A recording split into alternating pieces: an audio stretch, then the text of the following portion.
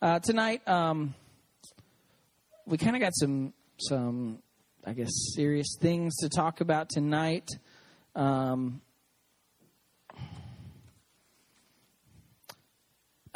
don't know if a lot of you guys are aware or not. One of our guys who had been attending here for probably about 2 months, he decided Sunday morning to take his own life. He committed suicide Sunday morning. And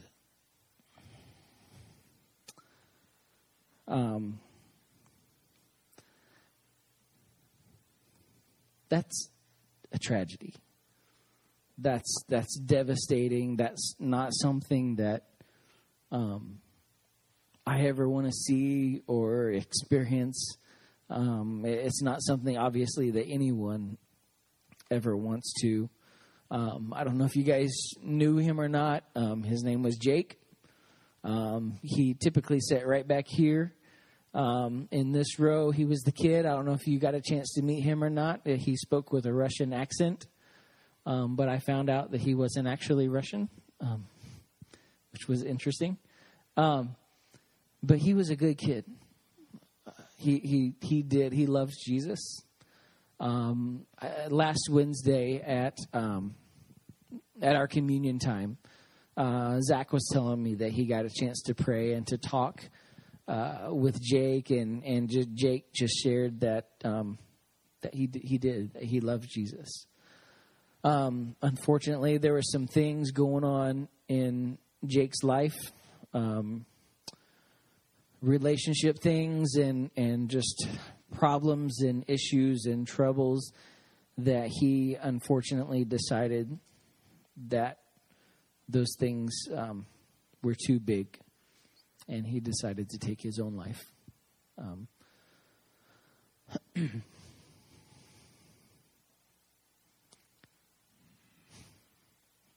It broke my heart. Still breaks my heart.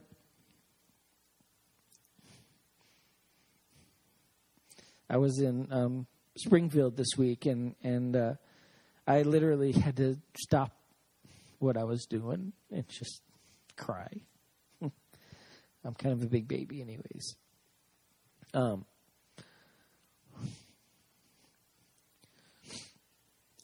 it's not an easy thing. It's never, ever, ever an easy thing. I went to Jake's funeral today. I don't know if you guys knew this. Jake drove here every Wednesday night from Holden, Missouri.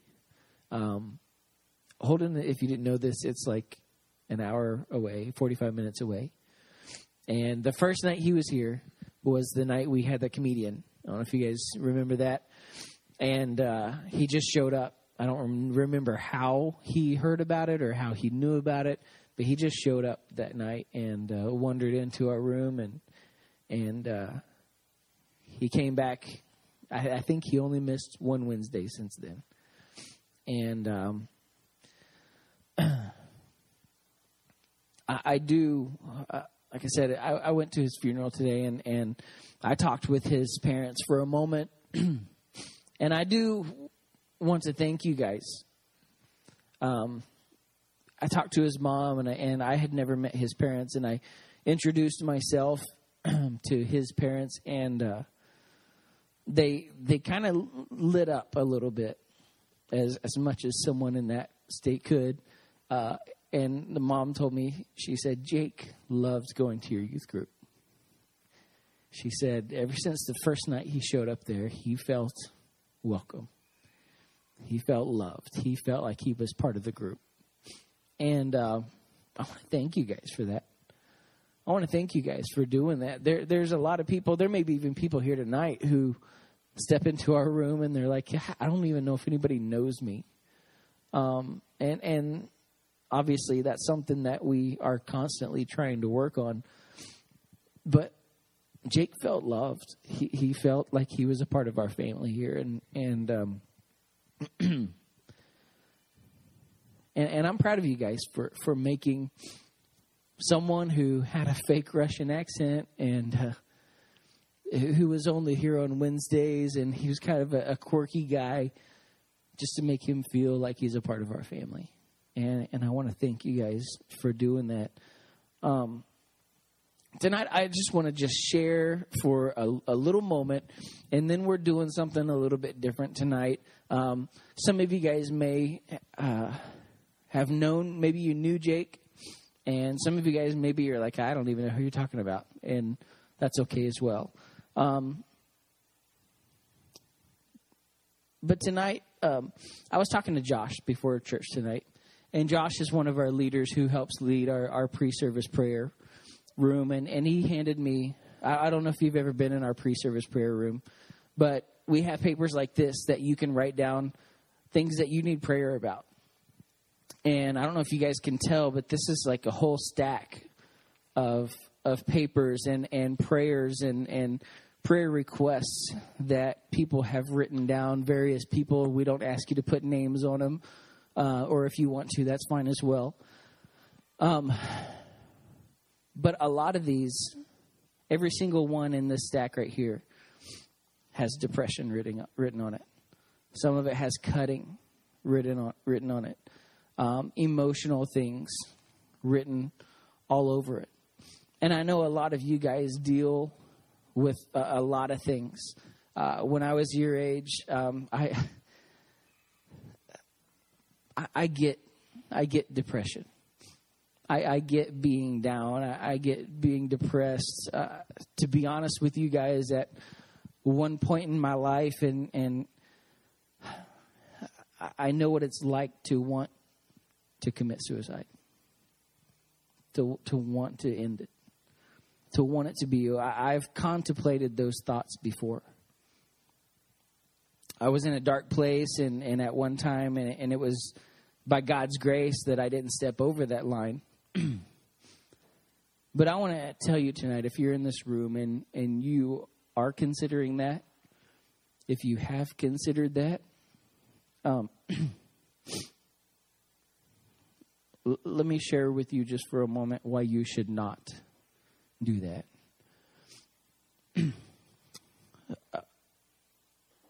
Tonight, your potential, the potential that God has put on the inside of you, His calling, His purpose, His plan, His potential is greater than your pain. It's greater than your pain. Those hurts, those struggles, and I know a lot of times, like it's a relationship, or it's maybe you come from a divorced home. My brother called me this afternoon, and he's got a 16-year-old daughter, and him and her mom are split up. They don't, and he was just telling me about struggles that they're going through and about what she's dealing with, and I know it's not easy. I know a lot of you guys are from split homes, and a lot of you guys deal with relationship problems, and you deal with problems from school and problems from friends, and maybe even problems from home. But God's potential for you is greater than your pain. If you're in that depressed state of mind, maybe that suicidal state of mind, maybe it's because your life, it's just become unbearable. You can't take it anymore. I can't bear it. Maybe you've tried everything there is to deal with it, and yet your world just seems to be getting darker and darker. One of the things I learned in my relationship with Jesus and battles that I've had and I've gone through, and it's a verse that I love and I rely on all the time. And it's this, John 10:10. It says the thief. Who's the thief? Satan, the devil, the enemy, the thief. It says he comes to steal, kill, and destroy. And that's you. He wants to take from you. He wants to destroy you. He wants you no longer on this earth. But guys, I love this next part. It's talking about Jesus. He's saying, I came that they may have life and they may have it more abundantly. He's not saying I just came on this earth. I just came here just to give you life. No, he's saying I come to not only just give you life, but to give you a more abundant life, a great life, a life where we don't have to live in depression, a life where we don't have to have those suicidal thoughts, a life where we don't have to deal with those emotional issues. And it's the enemy. I want you guys to know and to realize and to recognize this. If you're hurting tonight, if you're dealing with things, if you have depression, if you have struggles, it's the enemy attacking you. He says he comes to kill and to steal and destroy. But God, he comes to give us life. We really do. We have an enemy. And his goal is to rob us of our life. If you think about it like this, the enemy, devil, Satan, well, let me put it this way. Who does God love the most? That's us. He loves us the most, more than anything. He loves you more than anything. The enemy, the devil, who does he hate the most? He hates God. And what could hurt God? The enemy destroying us. The enemy hurting us. And he's trying to hurt God by getting into our lives and destroying us. His goal is to rob us of our life. Looking back on my situation, I could clearly see the potential in my life was far greater than the pain that I was experiencing. But however, at that time in my life, if you would have told me that during my battle, I wouldn't have believed you. I wouldn't have taken it. I was like, that's stupid. What are you talking about? I thought I was the only one who felt the way that I felt.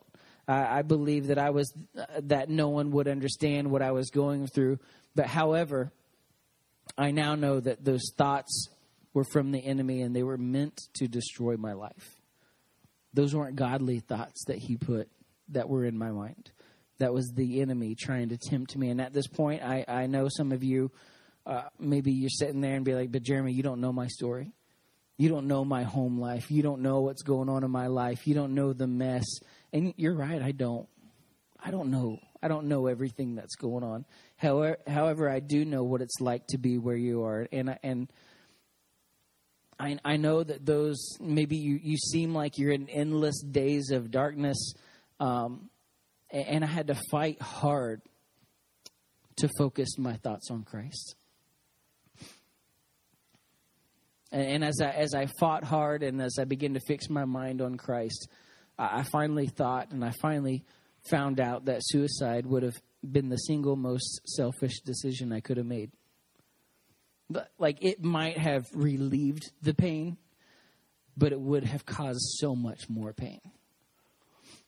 It would have been an overwhelming amount of suffering for myself, for my family, for my friends, for my church. And I want to tell you tonight, if you're in this room and you've considered it, you're considering, or you're in a really dark place of taking your life, let me assure you that Jesus, even he knows what it's like to have dark days.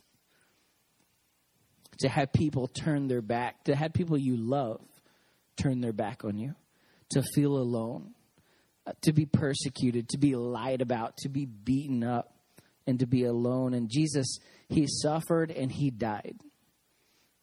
And he died on a Friday, and on Saturday, there was silence. There was nothing coming out of there. There was silence, and it undoubtedly it probably caused a few questions and concerns of those who put their faith and their trust in Jesus. But then on Sunday, he rose again, and we can celebrate that. However, on that Saturday, if you would have asked any of Jesus' followers, is the pain that you're experiencing now greater than your potential future? They would have all said yes. I have a feeling that maybe they felt forgotten by God. They were abandoned. They felt abandoned by Jesus, confused about their circumstances, and they desperately wanted relief. But Sunday came. Sunday always comes. And the cross is proof that God can take any amount of pain in our lives and use it for progress. The cross is evidence that even when things seem chaotic or out of control or painful, that God, He's sovereign and He's in complete control, and He really will use things for His glory. The cross is a symbol that screams that God can really take a mess and He can turn it into a miracle. Finally, if you're considering taking your life, you're depressed, let me sincerely beg you not to. You're too important. You're too valuable. You are worth so much. The world needs you to battle through the pain so you can help other people one day battle through theirs. Don't let the enemy lie to you and tell you that you're unimportant and you won't be missed, because it's not true. It's not true. If you're considering do this, please take it from someone who's been where you are. Talk to someone you know. Talk to someone you trust. Contact one of our leaders. Call our church. Contact any of our pastors. I know from personal experience, the day that I confessed this to a friend was the day that the power of that desire to take my own life, it was broken in me. It was gone. And I believe the same will happen for you. You're way too important, and you matter way too much to God for suicide to be the solution.